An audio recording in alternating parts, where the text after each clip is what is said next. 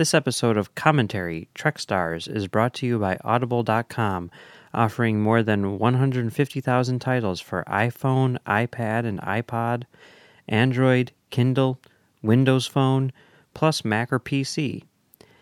To get a free audiobook of your choice, visit audibletrial.com/trekfm. Hey everyone, I'm Rod Roddenberry, and you're listening to Trek FM.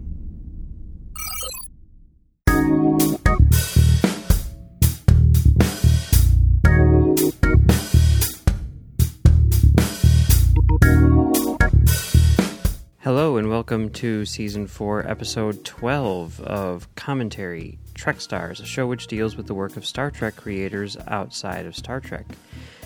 I'm Mike. I'm Max. And today is part 3 in our series on Wil Wheaton as a television personality, where we're going to be looking at Wheaton's second show, the Wil Wheaton Project. But before we get into that, we just want to let you know about this special promotion we're running where you can win great Star Trek prizes just for reviewing Commentary, Trek Stars, and our other shows in iTunes and on Stitcher. Each review gets you an entry into the drawing, and we'll give you the full details at the end of the show. Yep. All right, so now on to business. The Wil Wheaton Project. This is a relatively new show, which is on SyFy right now. Yeah.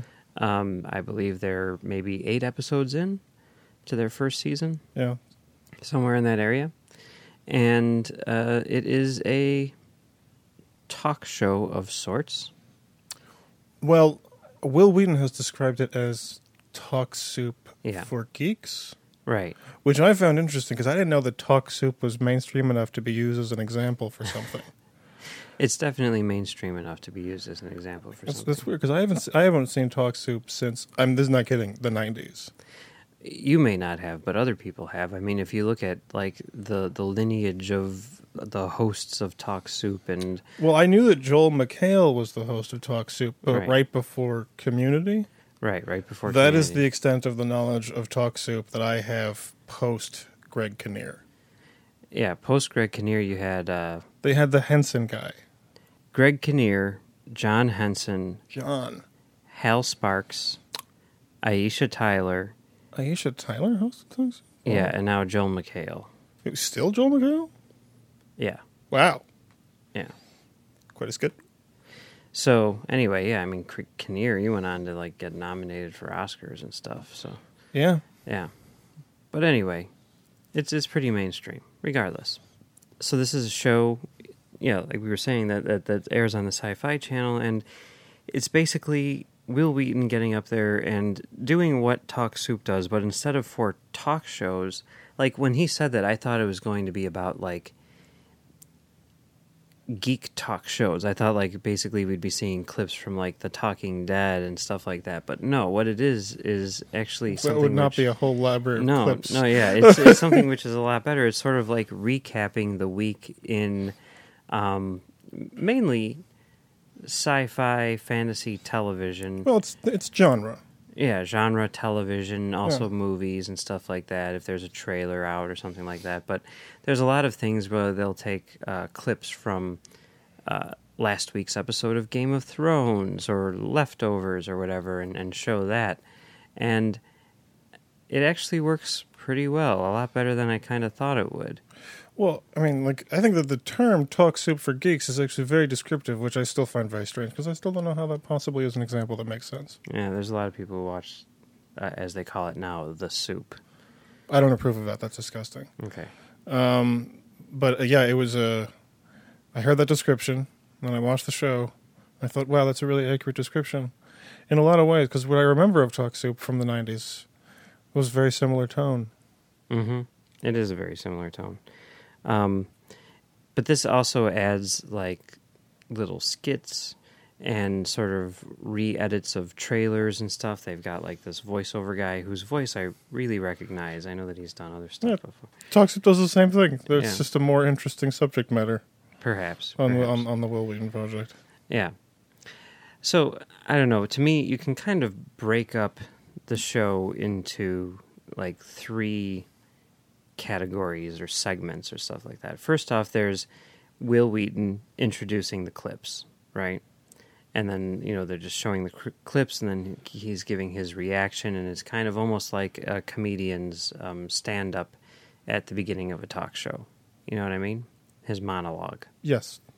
The opening monologue. Yeah. Now... Except his is, probably like a minute tops. Well, no, but I mean, it is like an extended thing where he's introducing clips, and then they're showing the clips, and then he's coming back. I mean, that takes up like probably the majority of the episode, I think. Yeah, well, yeah, the back and like the intercut. Right. So now, my thoughts are, in terms of concept, it's sound, and I think that the jokes and everything like that tend to be funny, but I think that maybe Wheaton is still having trouble finding his footing in terms of that role, doing that thing. And like if you watch, even though it's only been on for 2 months, like if you watch the first episode compared to the last episode, he's definitely getting more comfortable with it, definitely getting better at it. But like he doesn't really quite know how to handle it when like a joke doesn't land and that sort of thing. The other thing which I think is really probably the biggest detractor from the series is not even really his fault. I think it's the way that they mic the audience, because I'm assuming they have a number of people there, but the way that it's set up, you always hear like one guy laughing, right? And what it ends up sounding like is he's in a nightclub where no one thinks he's funny except for one drunk dude in the corner, and that just on sort of a subconscious level kind of makes me not laugh as much at the jokes because I feel like he's dying in the room. Oh my god, that's crazy. And like it's not like you respond positively to laughing? It's not that I feel like he's not being funny. It's like I feel bad for him because I feel like everyone else thinks he's not funny, It's so bizarre. It's strange. I honestly didn't even know that there was laughing. Like the way that they do it on Talk Soup or whatever is, I don't think they do have an audience. At least they didn't back in the 90s. No, they did. You would hear, but it was like maybe 9 people. You would hear like cat calls and stuff from like the crew members, is what it sounded like. Yeah, it was. I remember the audience. It was there were literally like a handful of chairs.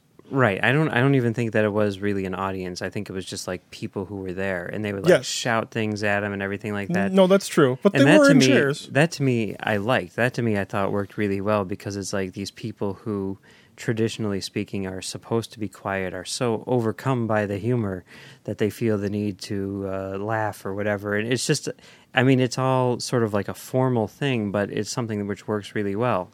Whereas here with Wil Wheaton, it's like he's got an audience, but you don't hear the audience laughing. See, I think you get this completely backwards. The whole point is the informality.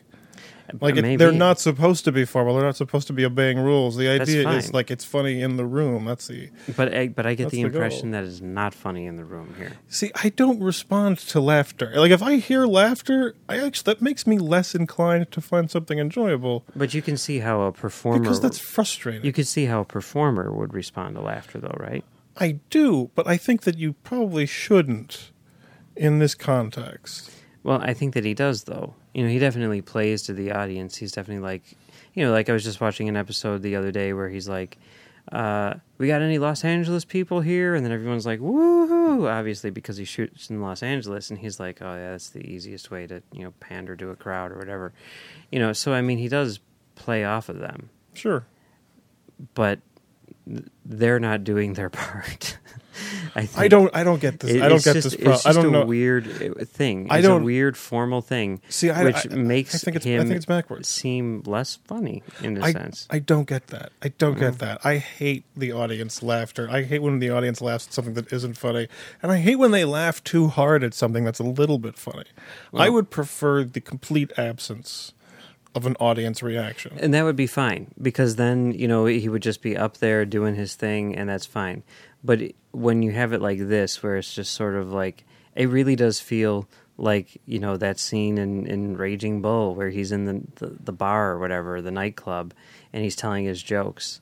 And you hear the rim shots, and you hear, like, one guy, like, laughing hysterically, and everyone else is just, like, silent, I don't know. Like, part of my whole, like recognizing, TV comedy and, like, appreciating the art form was essentially tuning out what other people liked. Like, I have to, I learned to tune out laugh tracks. And I'm not saying... I think that's crucial. And you can I'm not never saying, judge the room by the sound. I'm not saying that I am informing my opinion of what's funny or not funny based on what the audience is doing. The audience changes the way you feel about it. The audience changes the way that I feel about it, because regardless of whether or not I think it's funny or unfunny, I feel for Wil Wheaton struggling to get the audience on his side. So what we have there also in that sequence is the clips that Wheaton is showing to the audience, Yeah, it's a very mixed bag because some of those shows are not good. I think a lot of those shows are not good, but I think they play that up. I think one of the things that they do actually is, more than anything, is they make fun of the shows that even people think are really good, Yeah.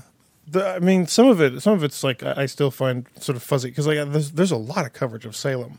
Mm-hmm. I don't get it. I think in a lot of ways Salem is kind of an easy target, No, like the first episode, I thought that they like nailed it. Like maybe you'll think that you'll see boobs, but no. Like that was funny. That was solid. Yeah. And I think after you've made that joke, there's not a whole lot to say about it. Well, I think probably also, you've got to sort of play the game. And I mean, this is something that they do in talk shows and everything too. And, the Wil Wheaton Project does have guests. And they have had, like the star of Salem on their show. So there is probably some sort of, what's the metaphor that I'm looking for? Faustian pact? Hand shaking. Not I like mine better. Back patting. Faustian pact. Okay, yeah. But what I find most interesting about these clips is it actually does get me to want to watch some of these shows, because there's like a lot of shows which, I just don't have time to watch them, and the things which I've always wanted to see just haven't, like Game of Thrones, for example, and Leftovers, and True Blood. I've only seen season 1. I liked it a lot. I just haven't had a chance to go back and watch the rest of it. And like seeing these clips, I'm like, oh man, I feel like I'm missing out.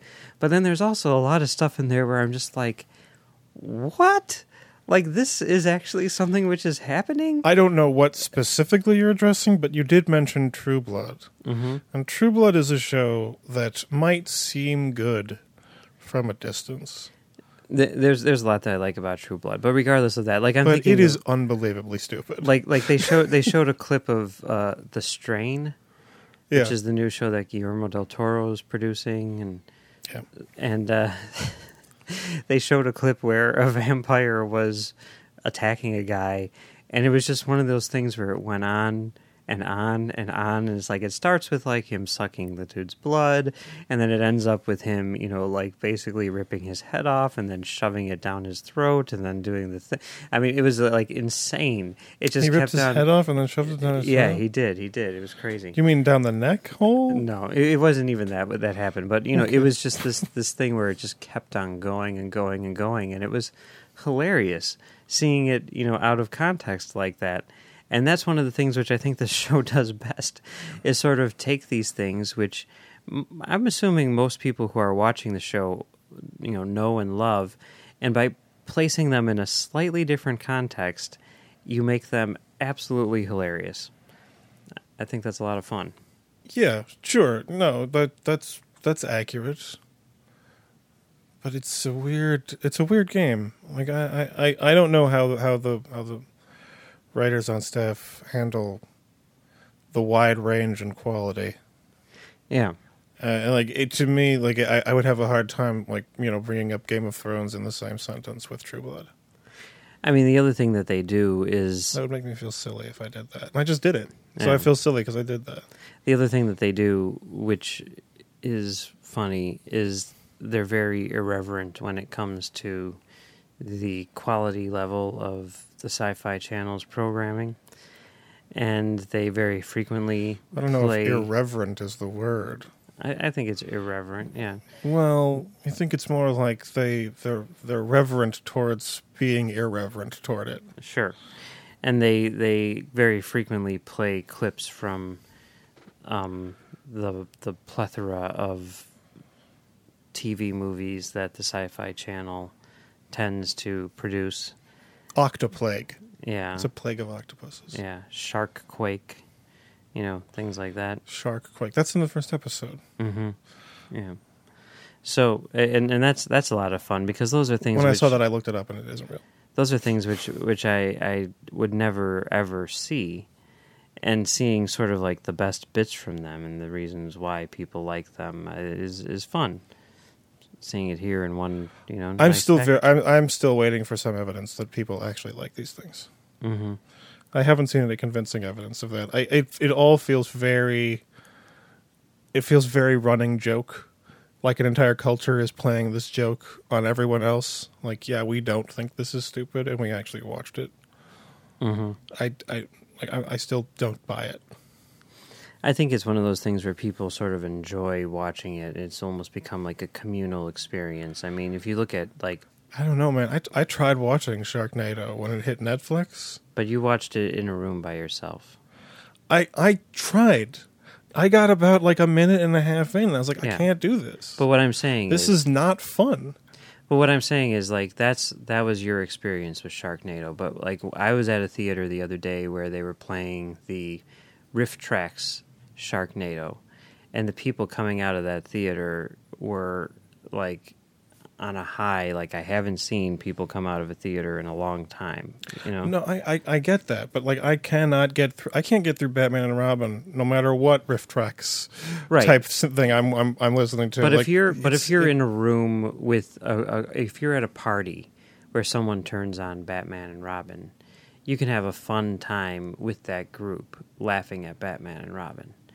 Whereas, well, I can. Okay, no, maybe I'm you gonna can't. Get bored. Maybe you can because the jokes are the same. It's the same stupid every minute, right? And it doesn't stop. So that's your personal preference. But what I'm saying is certainly people in general. I think that's what I mean. When you look at Sharknado, I mean the last time that Sharknado aired or whatever it was, or the first time.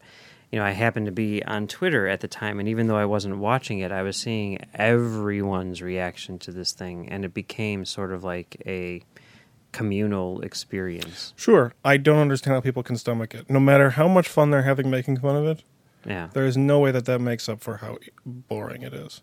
Okay. I mean, I haven't seen it myself, so I can't comment. But the other thing that they do on this show is they bring on guests, but unlike most talk shows where, if someone's promoting a new movie, they sit down and talk about the new movie, here they're just like, Andy Serkis has Dawn of the Planet of the Apes coming out. Yeah. So let's bring Andy Serkis on the show, and what we can do is play a game where we watch the beginning of a clip from a horror movie and guess how the person dies.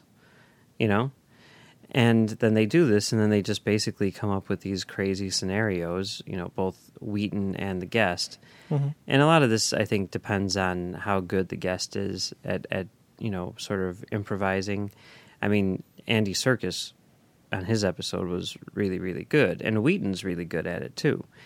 Other people, not so much.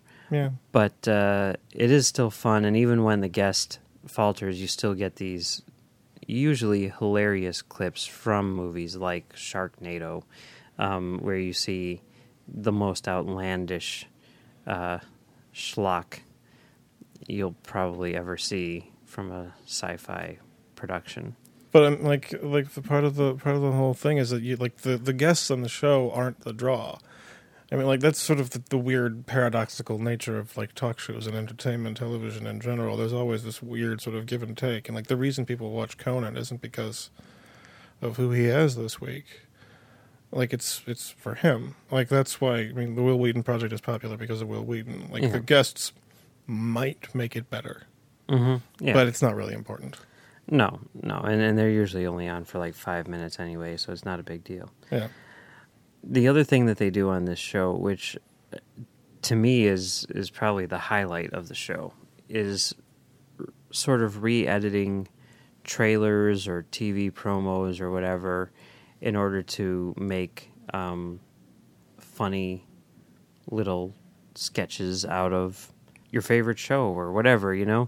Things like doing a Game of Thrones series intro in the style of the Brady Bunch. Yeah. Things like that. Generally speaking, those are pretty funny. They're sort of like almost their version of honest trailers, but not nearly as annoying as that. Well, no, there's a whole universe of this. There are tons and tons and tons of these, like this particular genre of thing, which is basically a trailer for a thing, but the trailer is for a different genre. Have you ever seen the romantic comedy Shining? There's that, but there's also the sort of thing like we were just talking the other day on our other show about Fish Mooney, the character from Gotham. And you're like, who is this character? And they did a whole thing where they're like, this season on Gotham, you will meet the Penguin and the Riddler and Poison Ivy and Fish Mooney. That's right. She's not from the comic. Deal with it, fanboys. Yes. That kind of thing. Where it's still like in that style of like a trailer for Gotham, but what they're talking about is very sort of meta, Sure. And I think that it does both of them really well.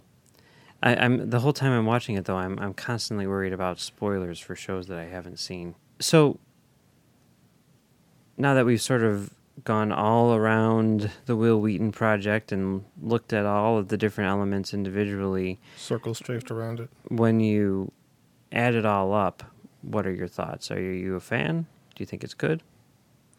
Well, I mean, like it's really hard for me to visualize putting like a non-scripted show into regular rotation. Regular rotation, what, on the SyFy channel or in my your life? Okay. I don't really have anything else like that in my regular viewing that is talk show-ish. That's kind of surprising. I would think as someone who's a fan of comedy, you would tend to gravitate towards things like Letterman or Conan O'Brien. Oh, well, no, but that's sort of part of the problem. It's because like they are kind of about consistency and plugging away at the same thing. And if you watch an episode of Conan and you haven't seen one in a few years, it will be really funny. But if you watch it every day for a couple months, it will become sort of one note. So you essentially can't keep doing it, otherwise it becomes something you watch out of habit. And I don't really watch anything out of habit, but I'm a huge fan of the two shows that Chris Hardwick and Wil Wheaton were doing. I mean, the Falling Skies and the Walking Dead talk shows. And it was because they were actually talking about interesting things. And it doesn't matter what the nature of it is. I actually watched The Talking Dead with more excitement than The Walking Dead. Mm-hmm. And it's because it's honest, which is super hard to find. And if I were to incorporate the Wil Wheaton Project into my regular viewing, it might open up weird doors that would start consuming a lot of time. But for the time being, it is a thing I'm watching. Okay. At some point, I might stop just because I can't... I just can't muster up the interest to be, amused by how Gotham is a TV show. I don't care. It doesn't matter. If something new happens, it might be entertaining, but I don't foresee myself locking into it forever. But you do enjoy it now? Sure, that's true of almost everything. I'll watch pretty much anything for a while. There are plenty of people who are doing talk shows and entertainment series, and they're doing a good job at it. But it's not going to be normal for me to watch it because I just don't have the interest in the day-to-day existence of these things. And especially with the internet activity. If the internet is involved in the scenario, I'm probably not going to care because it's basically every 5 minutes. It's an entirely different universe. Mm-hmm. And for the most part, it's the same jokes over and over again. Yeah. For me, I think that on the whole, this is a good show. It's the type of thing that I would not make a point of tuning into. I can't imagine clearing my Tuesday night so that I could sit down and watch the Wil Wheaton Project, or making sure that I record each episode so that I have it whenever I need to. But, if I'm doing something else, I can definitely see throwing it on in the background, kind of like I would a podcast or something like that, where I don't really need to pay much attention to it, but at the same time I do find it to be, entertaining, and I will occasionally look over because they're doing something funny, Yeah, I mean, essentially, like the thing that I would respond most to would be basically the one thing that would break the entire show, which would be doing it live. Yeah, that would be enough for me to make an appointment to television, because that's why I consider those talk shows to be so great, because they're live, and that's part of why it's good, because it's actually occurring, and that means that it's in a way it's honest in a way that you can't find out outside of it. And if the show had no writers, I would probably watch it every time, all the time, for years. Well, I mean, maybe one day they will end up doing it live. I know, they talked about, the Falling Skies show or whatever, and how occasionally they would do live episodes. Second watch. For the most part, it was a recorded show, and things like that. Yeah. So maybe Wil Wheaton will eventually, or the Wil Wheaton Project will eventually get to a point where they can do special live episodes, like maybe a post-Sharknado live Wil Wheaton Project or something. Who knows? And any final thoughts on the Wil Wheaton Project? For the time being, I'm going to be watching this as it airs, and I don't have any problems with that. But that means that it's basically the only non-scripted show that I'm watching probably until fall. Yeah, I don't think... Which is pretty weird for me. And the only reason I'm doing it is because Wil Wheaton's involved and because I like him. As a person, I'm interested in what he's doing, and I'd rather have something like that than most other things. For me, I do enjoy the show, and I like Wil Wheaton on it. I think that he's a big part of why the show does work, because I think he is really sort of good at improvising, even though it is a scripted show. I think he's smart enough and funny enough that he can sort of steer it in a certain direction, which is even more amusing. I do like the pre-produced clips quite a bit. I think that that's probably the big strength in the series, and I would definitely recommend it. I can't say that I'm going to watch it every week, but if it's on, I'm probably not going to turn it off. So, yeah, definitely check it out. It's on Hulu. Yeah. For some reason, web only. I don't know why that happened. I find that irritating. You can also download it off of the SyFy app. Yeah. And it's also on the SyFy channel. Yes. On Tuesdays at 8 o'clock. 9 o'clock Eastern. 8 o'clock. It's like you turn the TV on and it's happening then when you turn it on, because that's the time that it starts? Yeah. That's crazy. But anybody still does that. It's been fun talking about the Wil Wheaton Project this week. But that's not all that we're talking about here on Trek FM, so here's a look at what you may have missed elsewhere on the network. Previously on Trek.fm, Standard Orbit. Roddenberry did not like that sequence at all because he felt that Kirk would not have done that wasn't in the Star Trek spirit, that Kirk would have studied the creature, not killed the creature. Earl Grey. I love how the Cardassians look, especially once they're firmly established and not wearing what looks to be like cardboard drink holders you get from McDonald's. It looks like that's the material that it's made out of. The Orb. To have this many habitable moons surrounding a habitable planet seems very interesting, because usually what you get is a planet that's uninhabitable but is being orbited by a habitable moon. The Ready Room. And Worf's like, well, I was at the Marzon colony, and then the audio fades out where the writers are like, we're just not even going to try to explain this. To the journey! Just think about it. The Doctor is a priest. That alone is enough to end the episode debate and say that's a fantastic episode. That's like saying Spirit Folk is worth watching because Harry kisses a cow. Well, there you go. Commentary, Trek Stars. Just because he can go away doesn't mean that he can't come back. To life. Because he dies. He Wait, dies. what? Literally, he like gets his head chopped off. It's kind of brutal. But You're skipping spoilers. over the part where Molaram pulls his heart out. Well, yeah, there was that too with the fire. Yeah. Warp 5. I wish selfies were as big of a thing then as they are now, or they were as big in 2003 when this was filmed. Because they'd be like, remember that? I have a selfie at the time I turned into an alien. I have a selfie of me with ridges. Melodic Treks. Now this changed when he sang in Leonard Bernstein's Mass, and Bernstein himself saw Picard and told him he should pursue being an actor. Continuing mission. The original series has its own particular lore and fandom that is different. Yeah. It is different. So it's so unique to be a part of something that is so dedicated to bringing back such a particular and specific part of that Star Trek universe. And that's what else is happening on Trek.fm.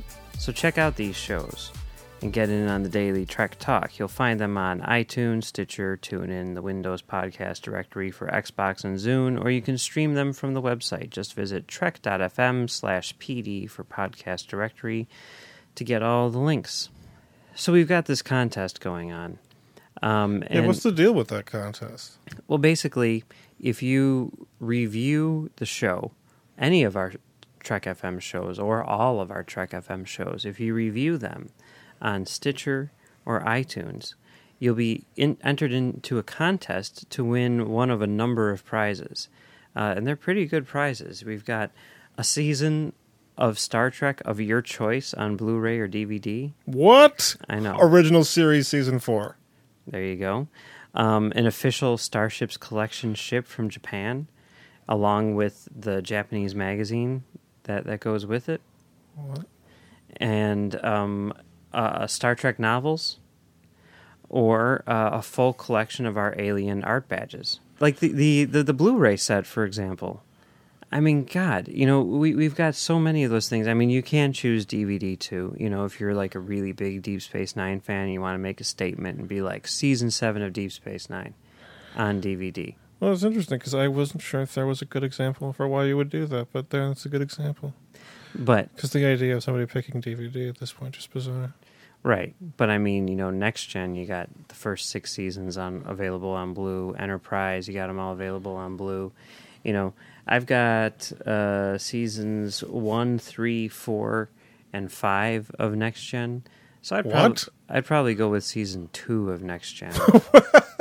I find it hilarious that season 2. Well, as if you wanted to make as obvious a statement with as little effort as possible. No, I'm implicitly stating 2 sucks. What happened was I asked for them all for Christmas and my birthday, and those were the ones which were given to me. Really? Yeah. Wow, that is impressive. Yeah. How did they manage? How did all these people buy these things? Manage to not get season 2? I think they went with what was on sale. That's fantastic. That would be my guess. That's fantastic. But yeah, I mean, you can pick season 2 of Next Gen on Blu-ray or whatever you want because it's if you're your into choice. that kind of thing. Yeah, I want to see someone make. And by that kind of thing, I mean S&M. I want to see someone make a really big statement and be like, you know what? Animated series, 2 seasons for the price of 1, but whatever. The person who will do that will be a cartoon. Yes. So the winners are going to be drawn at random from all entries received before midnight Pacific time on July 31st. So that's Thursday night after this episode is dropping. So you've got like a week to get in your entries. All you need to do is leave us a rating and a review on iTunes and or Stitcher. And then you can only leave 1 review per show, of course. But you can review multiple shows. So, we've got how many shows on this network? More than 1 a day. So if you do all those and the master feed, that's like 9 entries right there. Including the ones that are like still doing an episode a week. Right. You got those. There's 11, I think. Trek News and Views, I'm assuming you can leave a review for that, even though that's not even being done anymore, right? Yes. So, there's plenty of options out there. Do them all, because the more you do, the better chance you have of winning this contest.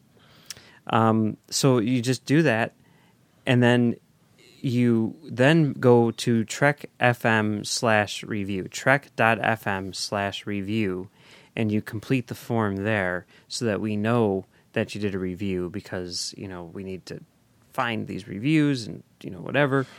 And then that's it. That's all you do, Yes. So we're looking forward to hearing from you, and thank you for the support. Indeed. And speaking of support, we have a sponsor. Its name is Audible.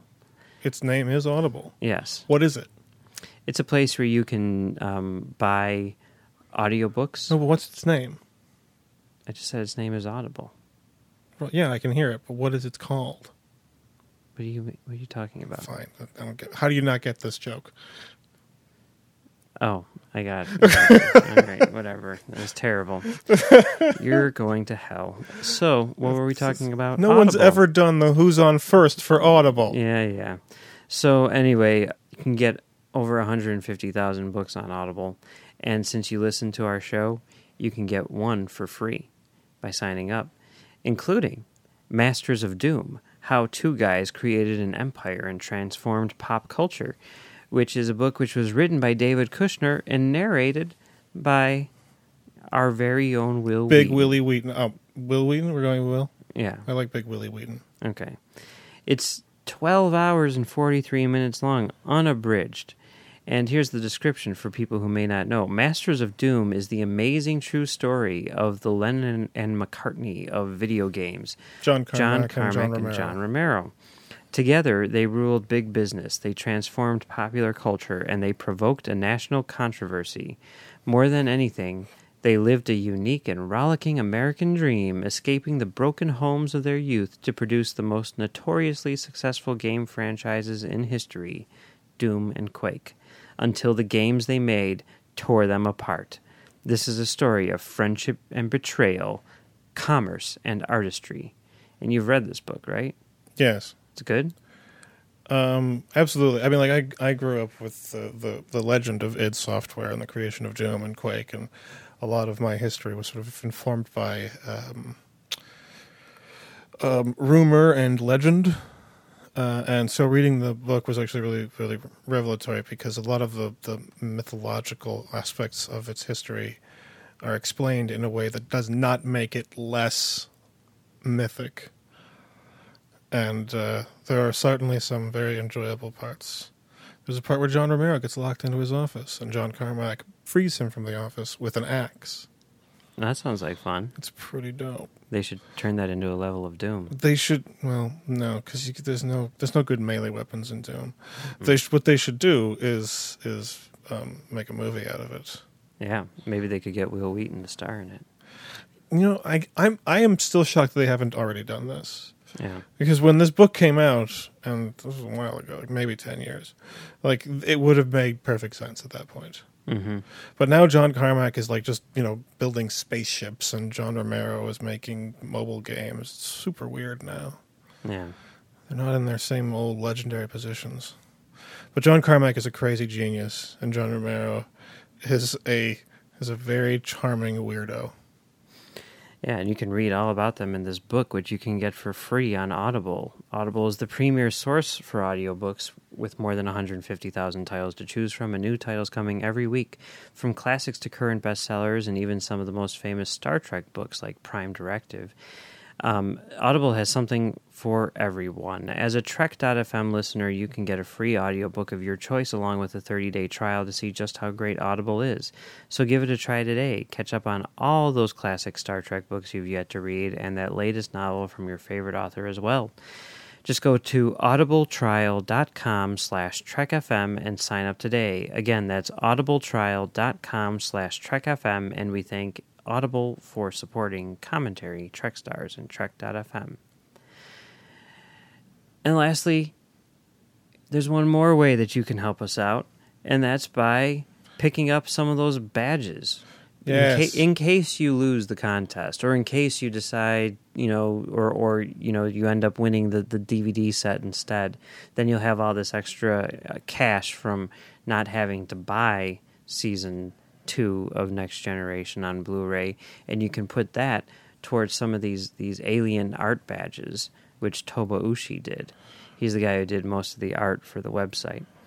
And there's 8 original aliens. You can get a Klingon, you can get a Gorn, you can get a Borg. It's the best way to teach a new kid the different aliens from Star Trek. Just be careful because they've got the little, safety pin thing on the back. Well, you could get them in art print instead. And they're available as both badges and art prints. Kids have to learn the pointy things hurt. Okay. And, by donating to Trek FM, you can get these badges. They're available in both badges and art prints, and there are different contribution levels for you to choose from. Just let us know which you would like and in which format. Again, you'll find them at trek.fm/donate, and your support helps us pay for the cost of production, hosting, and bandwidth that's needed to bring the show to you each week. As always, you can find us right here on Trek.fm, where we do this show and where I also do Standard Orbit with Drew, or you can find us on commentarytrackstars.com, where we do Commentary Track Stars Off Topic, along with Brandon.